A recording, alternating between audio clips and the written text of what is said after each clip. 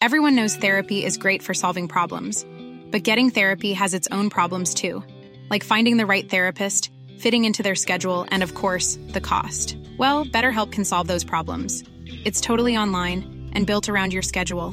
It's surprisingly affordable too. Connect with a credentialed therapist by phone, video, or online chat, all from the comfort of your home. Visit BetterHelp.com to learn more and save 10% on your first month. That's BetterHelp, H-E-L-P. Hey, it's Danny Pellegrino from Everything Iconic. Ready to upgrade your style game without blowing your budget? Check out Quince. They've got all the good stuff, shirts and polos, activewear, and fine leather goods, all at 50 to 80% less than other high-end brands. And the best part? They're all about safe, ethical, and responsible manufacturing. Get that luxury vibe without the luxury price tag. Hit up quince.com/upgrade for free shipping and 365-day returns on your next order. That's quince.com/upgrade. Hi, I'm Daniel, founder of Pretty Litter. Did you know cats tend to hide symptoms of sickness and pain? I learned this the hard way after losing my cat, Gingy. So I created Pretty Litter, a health monitoring litter that helps detect early signs of illness by changing colors, saving you money and potentially your cat's life. Pretty Litter is veterinarian developed, and it's the easiest way to keep tabs on your fur baby's health right at home. Go to prettylitter.com and use code ACAST for 20% off your first order and a free cat toy. Terms and conditions apply. See site for details.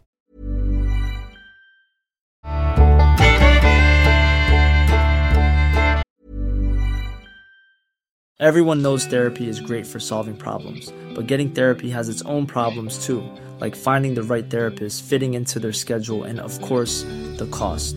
Well, BetterHelp can solve those problems. It's totally online and built around your schedule. It's surprisingly affordable too.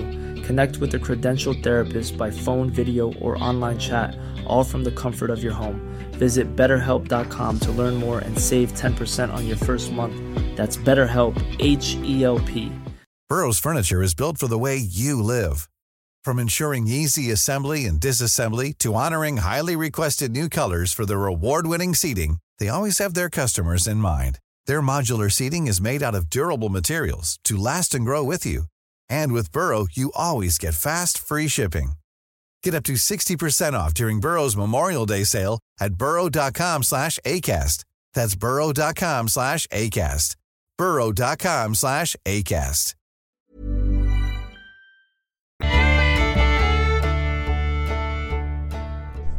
My name's Corporal David Higgins, and I used to be a member of a 6-man National Guard unit.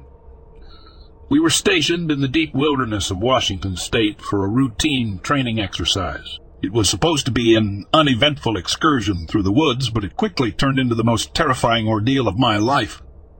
The first sign of trouble was when our compasses went haywire. Every direction pointed north, and our GPS units were equally useless, showing us in the middle of the Pacific Ocean. We were officially lost in an uncharted forest. Then came the noises, deep, resonating roars that echoed through the otherwise quiet forest. The trees would shudder, leaves trembling as if in fear of the creature that stalked us. We would sometimes catch sight of a silhouette, a massive figure moving with an unnatural agility for its size. Our first encounter left 3 of us injured and 1, Private Jackson, missing. All we found of him was a trail of blood leading off into the darkness. The creature was smart, too smart for any regular animal. It seemed to understand our tactics, often outmaneuvering us or laying traps that would separate us further. We were no longer hunters in these woods. We were the hunted. As we fought for survival, we stumbled upon an abandoned government outpost, hidden deep within the forest. It was here that we discovered the truth. We found documents, videos, even samples, all pointing to a horrifying reality. This creature was real, and the government knew about it. They'd been tracking multiple creatures across the country for years, keeping it all under wraps. In the end, it didn't matter what we discovered. One by one, we were picked off. Sergeant Reynolds went next, then Corporal Diaz. Lieutenant Mills managed to wound the creature, but it only seemed to make it angrier. It took him and Private Connolly in one brutal swoop, leaving only me. I don't know why I survived. Maybe the creature had its fill. Or perhaps it wanted a messenger. I was found 3 days later by a couple of hikers, delirious and half dead. But I remembered everything. I'm sharing my story now, not for sympathy, but as a warning. There are things out there in the wild, creatures we don't fully understand, and some of them are better left alone.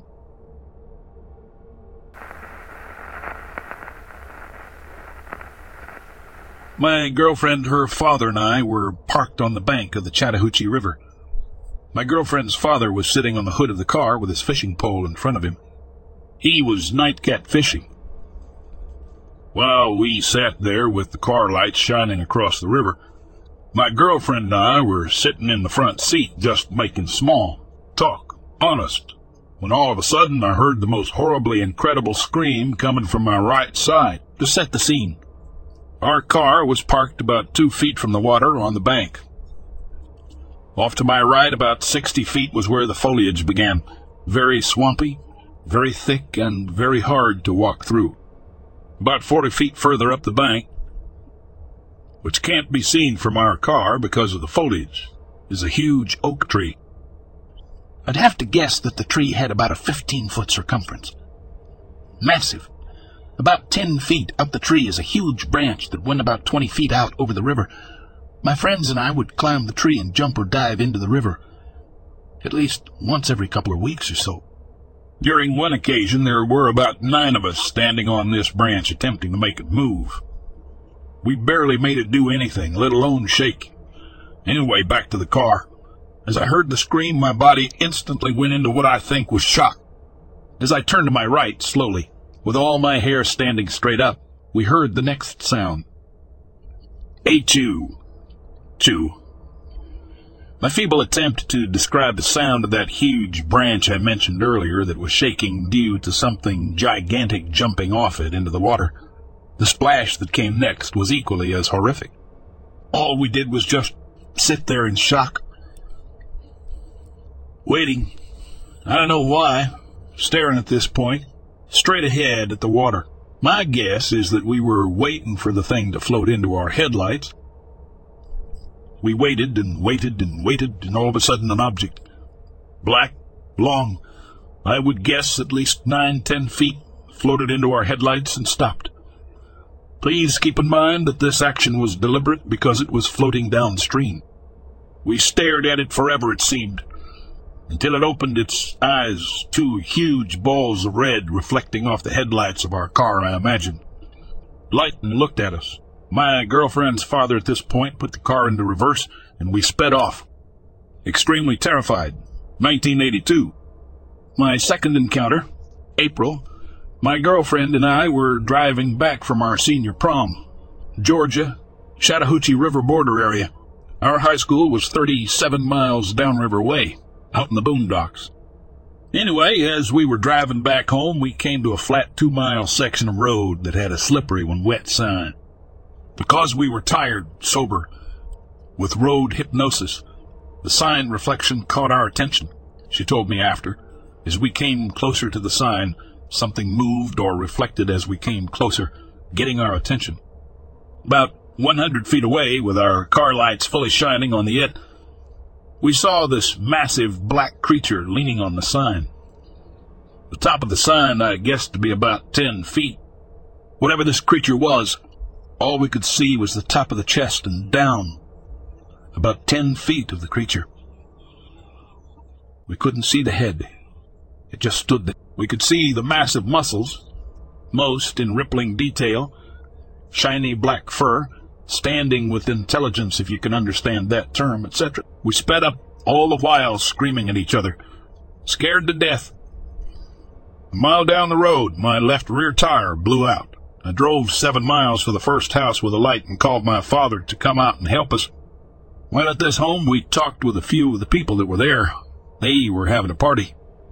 We were told a couple of stories about a missing hunter, animals found gutted or with their head missing, a lot of strange screams in the night, etc.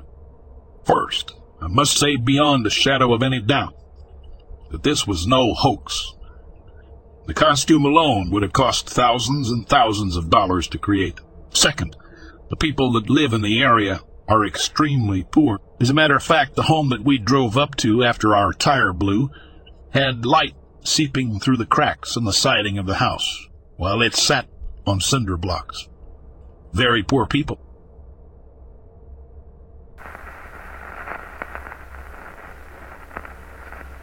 We went camping in Virginia a few years ago. Throughout the evening, we could hear what sounded like some sort of exotic bird 150 to 200 yards away, and it was loud. It started getting late and the fire was winding down, so we decided to turn in. We each had our own tent, and I got bed down and broke out the Kindle to read a bit. About 45 minutes later, I could hear something walking around my tent. Didn't give a second thought, as I grew up in the country with deer, possum, raccoons, etc. Then all of a sudden, whatever that bird was, let off one of those piercing calls about 12 inches away from my head through the wall of the tent, and I about shit myself. The fear went away quickly once I realized it was the bird, but it scared me so bad I was laughing at myself.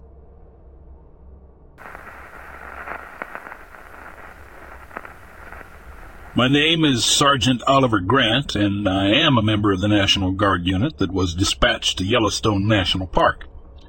The reason for our deployment: a series of brutal and inexplicable attacks on park visitors. The kind of stuff that would make your blood run cold. As we plunged deeper into the wilderness, we started noticing strange symbols carved into the trees, and in a secluded cave, we found ancient paintings depicting a beast of monstrous proportions, a creature straight out of a nightmare. The locals called it the Wendigo. The attacks escalated, each more horrifying than the last. It was clear that we were dealing with something far from ordinary. We were in its territory now, and it was hunting us as much as we were hunting it. Each night, the forest echoed with its chilling howls, a sound that could freeze your soul. We could see its eyes, glowing ominously in the darkness, watching us. It was a test of our courage, our resilience, and, for some, their sanity. In a desperate attempt to end the terror, we used the legends and clues from the cave paintings to track the beast. We set a trap using ourselves as bait. It was risky, but it was the only shot we had. Then, one dreadful night, it attacked. The Wendigo was a horrifying sight, a twisted fusion of man and beast, standing on towering hind legs. Its eyes, cold and merciless, glowed in the moonlight. It was chaos and fear, but amidst that, one man stood brave and unyielding, Park Ranger Tom. Tom fought the creature with everything he had. In the end, he managed to drive a flare into the beast's heart. It let out an ear-splitting howl before it finally fell. We thought it was over, but before we could even catch our breaths, government officials descended upon us. They took the Wendigo's corpse, warning us to keep our mouths shut. The proof of our encounter with Tom's heroic act was taken away, leaving us with nothing but the scars of our ordeal. We returned as heroes in our hearts, survivors in our minds. But officially, we were just National Guard troops who had finished a routine deployment.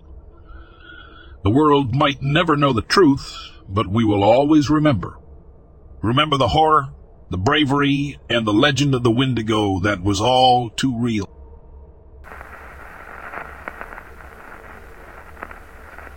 As a park ranger, I had always taken pride in my knowledge of the wilderness and ability to handle whatever Mother Nature threw at me. But nothing could have prepared me for the night.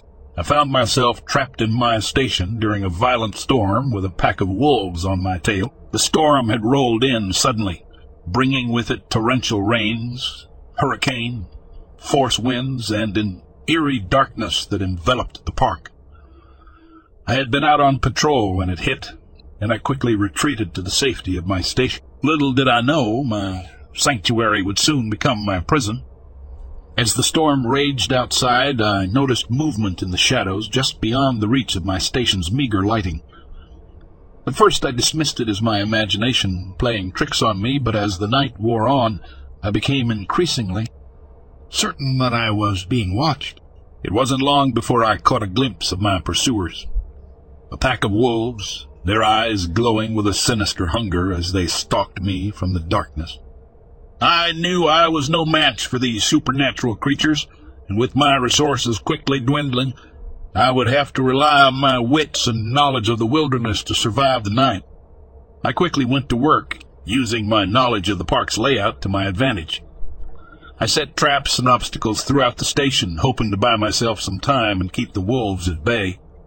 As they closed in, I could hear their guttural growls and the sound of their claws scraping against the walls of the station. My heart pounded in my chest as I raced through the station, narrowly avoiding the snapping jaws and slashing claws of my relentless pursuers. Each time they came close, I managed to outsmart them, using the terrain and my knowledge of their behavior against them. As the storm began to subside, I knew I had to make my move. With the wolves temporarily distracted by one of my traps, I seized the opportunity to slip out of the station and into the now dying storm. I scrambled through the woods using every ounce of my wilderness expertise to navigate the treacherous terrain and evade the wolves hot on my trail. As the first light of dawn broke through the storm clouds, I felt a surge of hope. I knew that daylight would weaken the wolves, and with my knowledge of the park and my unwavering determination, I managed to put enough distance between myself and my supernatural pursuers. Exhausted but alive, I emerged from the woods as the storm finally passed, leaving behind a world forever changed by the knowledge of the horrors that lurk in the shadows. And although I would continue my work as a park ranger, I knew I would never again underestimate the power of the unknown and the darkness that lies just beyond the edge of the light.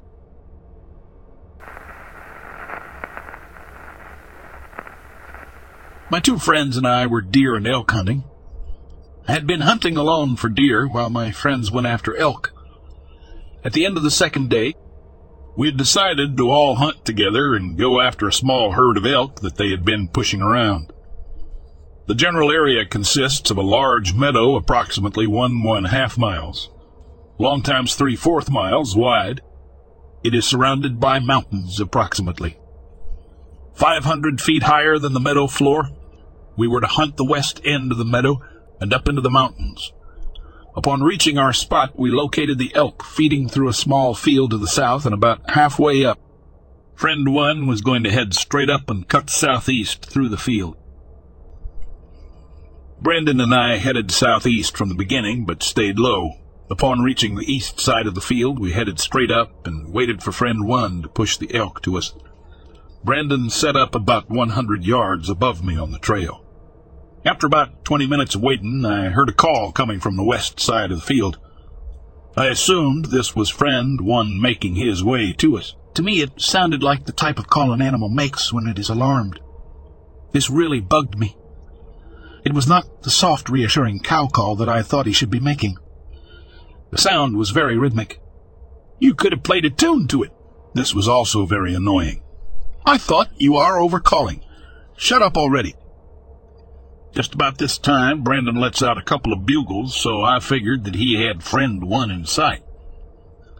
The call came into the field and then abruptly turned south up the hill and then turned east again. It called the entire time. It would have gone almost exactly in, between Brandon and myself, if it kept the same course. I was glassing the field trying to see friend one, but I saw nothing.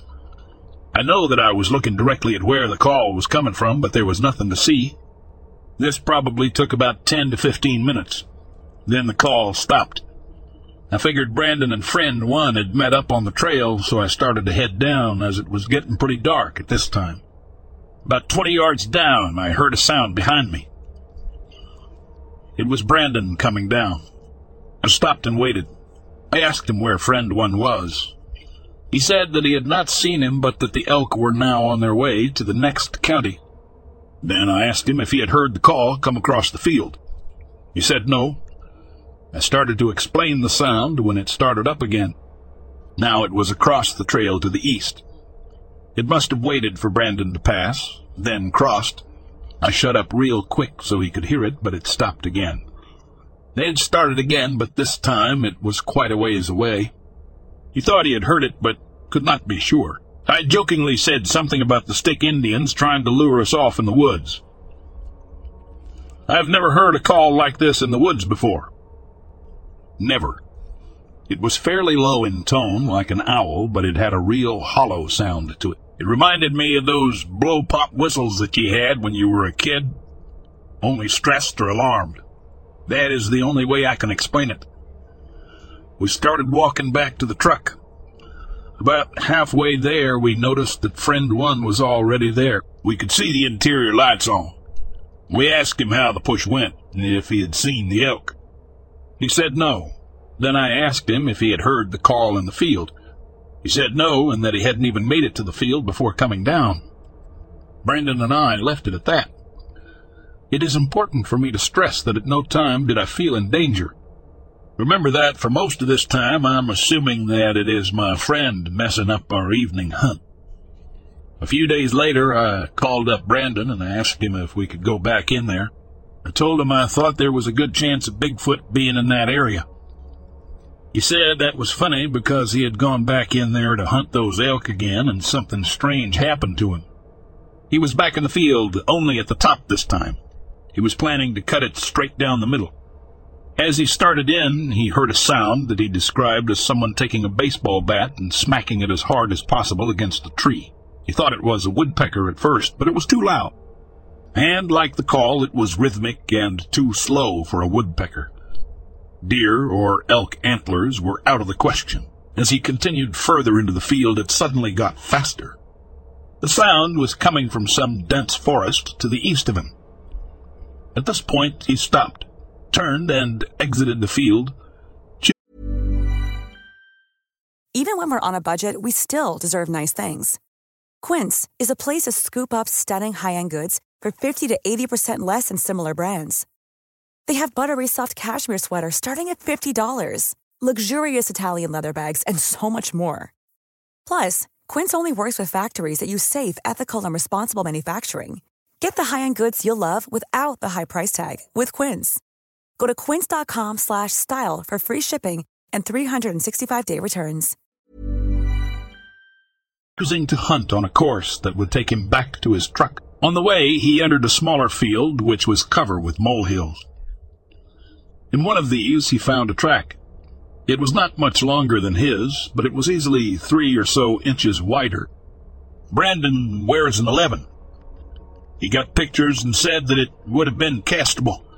He said it could have been a bear track, but was not entirely sure. He then went on to tell me that the elk we had pushed the other day had acted real strange.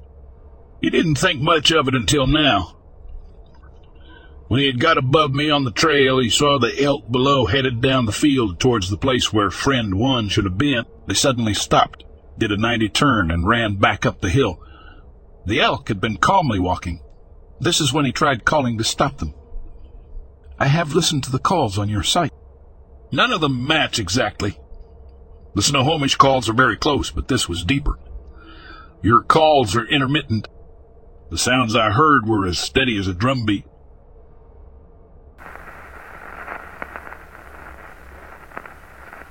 The Duke of Edinburgh Award, Outdoors Expeditions Program in United Kingdom. Director at my school told me once he was out on an expedition in Papua New Guinea with 5 capable teenagers doing the Gold Award. 2 tiered, yet to meet royalty to receive the award, etc., and an ex-special air. Serviceman to help the guys. They had to get a local guide to help them through the jungle. One morning, several days into the expedition, the guide isn't there when they wake up along with their maps and satellite phone. This was a few years ago, so no DPSEs. They quickly come to terms that they are screwed. They have at best 4 days of supplies. It would take 6 days to go back the way they came. I remember the Dover director telling me it was the only time he has ever seen the Special Air Service guy in true Special Air Service mode. He usually fooled around a bit. I'm fairly sure they followed a nearby river for a day or so and found a group of local fishermen purely by chance. The fishermen took them to a more major town, and they sorted themselves out from there. I can't imagine how scary it would be to wake up 6 days of hiking into the middle of a jungle with essentially nothing but a compass and a few days' supplies. Just to note, this was quite a long time ago, before a truly strict set of rules to do with Duke of Edinburgh were established. I can't remember fully, but I think the guide's brother was badly ill. After calling the hospital with the phone, he found his brother had only a week or so to live after a sudden bad turn in the illness. He left without a clear head in the middle of the night, forgetting to take the maps out of his pack. I think the team got a special mention in the award ceremony at Buckingham Palace, and the expedition leader got some sort of award for getting them back safely.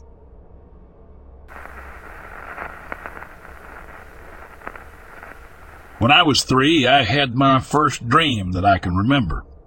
I was in a single-room, tiny house furnished with a single round white table and a white chair.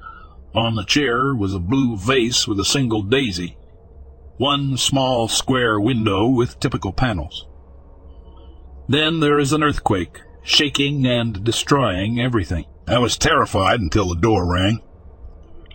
I answered, and then a tall figure in a black coat, hat, and no face would be there hiding a basket of kittens. I have always loved cats, so I gladly accepted, then woke up. Had the same dream every single night until I was about 13. That dream, he didn't have a basket of kittens, he had a knife and killed me. I remember feeling it, like in my body, and after I was dead he would murmur things to himself, and I could hear him dragging my body. So my dreams would turn into getting killed by him every night, in different ways. They were the same twice. Fast forward to 25, I met a shaman. His name is Ron Solar. Really interesting guy. He gave me holy water from the Nile and did a bunch of blessings and taught me how to cast them away, as he has dealt with people who experience it before. Now, 31, I haven't had a dream where I was killed, but sometimes if I'm feeling upset, sad, vulnerable, he makes appearances in my dreams. Side note, dreams are awesome if you aren't getting killed. After speaking with several people and trying to gather a better understanding, it seems like this energy, spirit, demon, whatever is it, attaches to your vulnerability. I clearly remember having my first dream the same time I was saved by a babysitter and no one believed me. The assault continued till about 11 years old. It's just my experience with it. I always feel like a fool talking about this because I know it sounds ridiculous, but I also feel a sense of fear when I think about it.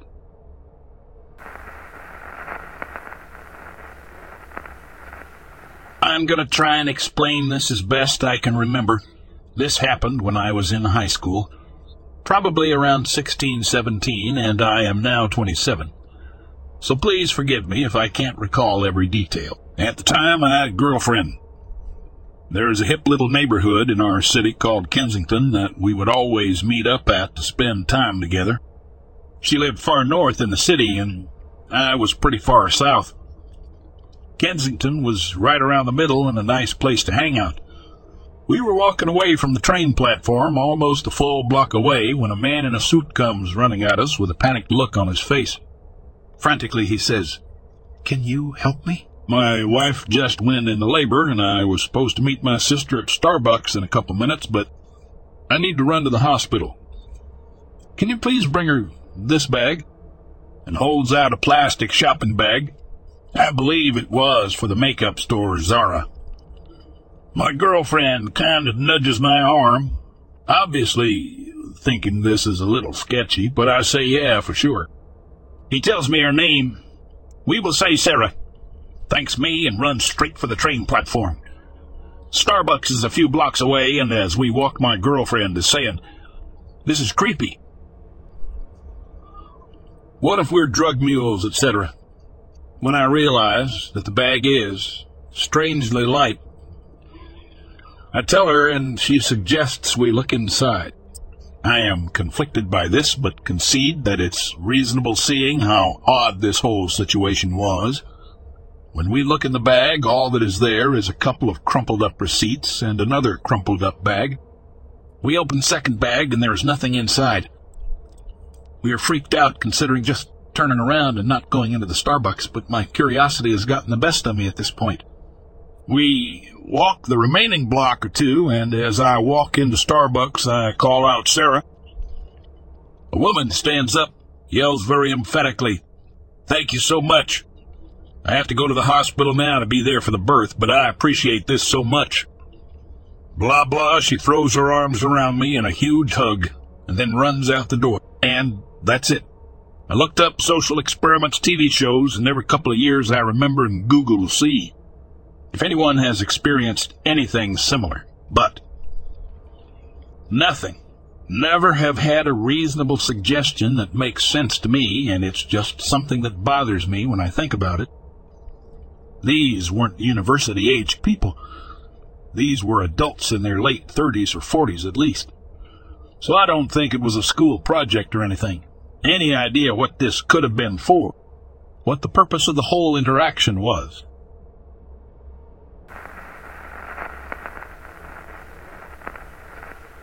I live in suburban West Virginia, with a forest behind the line of houses on my side of the street.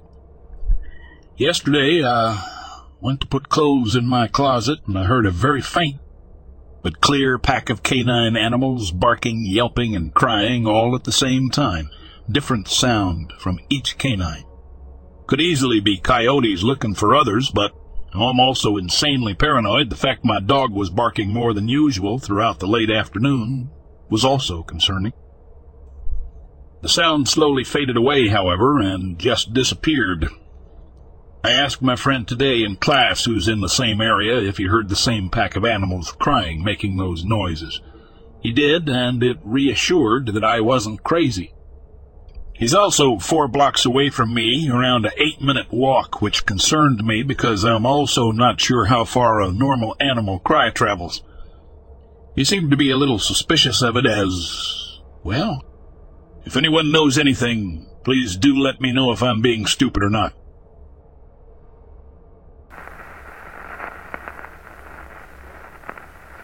It all started when I and my friend started our nightly weekend ghost hunt in the summer of 2001. We gassed up the car, stocked up on smokes and Mountain Dew, and head off on the back roads of a small town named Canton, Illinois. We'd been driving for about 7 hours, just messing around, and it was getting to be light outside. We were driving around this plot of land owned by the state and used for what I think is waste disposal and old abandoned strip mines. The area is very well guarded and secure. All one can do mainly is drive around the perimeter of the land via old access roads. I was driving, and she was in the passenger seat. It was about 6 a.m., with plenty of light, when out of the corner of my eye I caught this huge black mass. I stopped the car, pulled over, and got out quick for about what seemed like forever.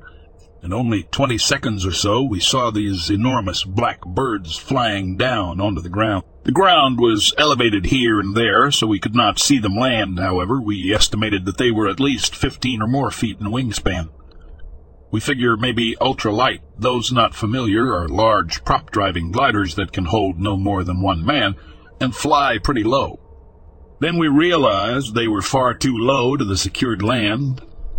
We guessed then cranes or vultures, which wingspans spread a good distance. Still, these were huge, like the size of a glider. We drove around for like 2 hours, trying to find higher ground to view their landing, and no such luck. The place is tight with gates, so we couldn't gain access. All I can say is my description of them. Wingspan. 15, 20 feet easily. All black feathers and gliding in for a landing. They appeared to resemble very unusually large crows.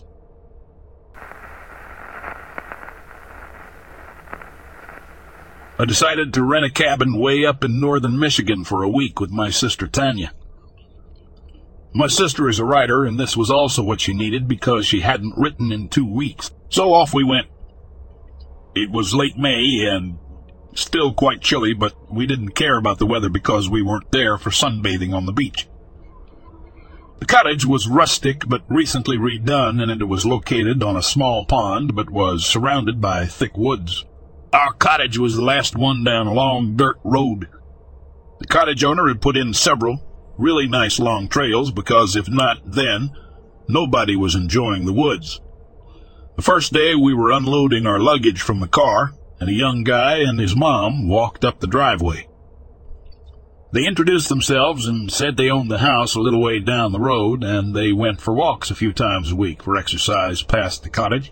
The mother, Linda, mentioned that her husband had passed away a few years earlier, and of course I told her that I lost my husband Josh a few months earlier as well. Linda looked so sad for me, but her son Brendan had a smirk on his face, which really creeped me out. Linda seemed to notice this as well and said, "Okay, let's leave these ladies to unpack," and then said their goodbyes.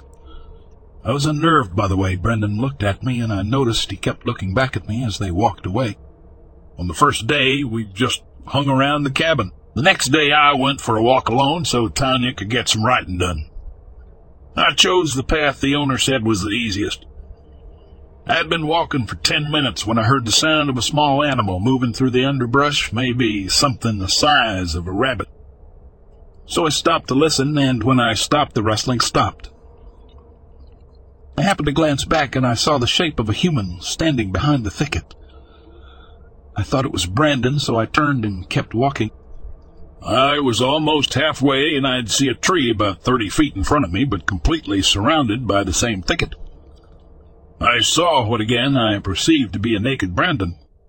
I couldn't see clearly because he was shrouded in darkness, but I saw him perched on the bottom limb of a tree, just crouched there, staring at me. I could see one hand holding the limb he was crouched on, and his other arm was wrapped around the tree trunk. But now that I look back and I know what I was looking at, I can't believe I thought it was Brandon. A day or two later, I was finally able to pull Tanya away from her laptop, and we were on the porch to watch the sunset. We distinctly heard a wolf howl from at least the other side of the pond. We agreed it was really close, but we weren't too worried. We were more worried about the mother bears, as we were told by Linda and the cabin owner that we needed to keep the bear spray on us at all times because the cubs were very young and the mothers were really protective. About 10 minutes later, we heard an animal screaming. Oh my gosh! We were both saying and covering our ears. Tanya was saying this is too close to nature for me. Then Tanya went in to use the bathroom, and when she came back, she said, "What is that?" and pointed to the woodline. I saw the shrubs shaking.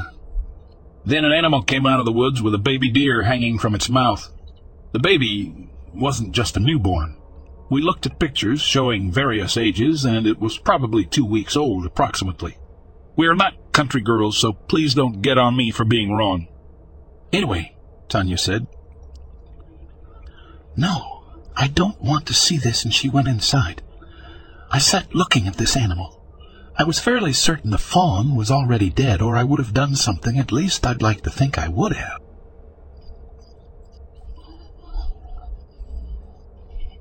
What? I don't know. But regardless, I was trying to figure out what this animal was. It was walking into the open from the woods. It dropped the fawn from its mouth. Then it started sniffing. I was fairly certain that this was a very large wolf with a case of the mange because its hair was thick around the neck like a lion's mane, and it was thin to bare in spots. Its rear end was bald, and I didn't even see a tail. I noticed it looked almost deformed because the back end sat way lower than the front. The animal seemed almost mesmerized by the fawn. It stared and sniffed at it. Then it pushed it forward or over by using its nose. Then it picked it up by the mouth and started shaking it side to side viciously. Then it started biting into the midsection, and when it lifted its head to chew, you could clearly see intestines hanging out of its mouth. Now I believe I let out a sound at that point because it looked at me surprised, and then ran about 10 feet to the large tree. It turned around and literally stood on its back legs. Oh my gosh! I realized this was the thing I saw up in the tree. I could clearly see the eyes were rusty-colored and they were illuminated. They were glowing from the inside. It was starting to turn dusk. It just continued to stand there behind that tree. It seemed to be apprehensive a little, but it was staring at me, and then it would look towards the fawn. At one point, I thought I saw it lift its lip, and the whole muzzle started to vibrate like it was trying not to bare its teeth. Finally, it got down on all 4 feet and started walking slowly to the fawn. When it was almost there, it swung its head in my direction and let out a low, menacing growl. At the same time, it bared its teeth. This animal was at least 400 pounds. It could be even bigger, but I'm afraid that the naysayers will call me a liar. This animal was at least 3 to 4 times as big as my German Shepherd. All the way around its head was huge.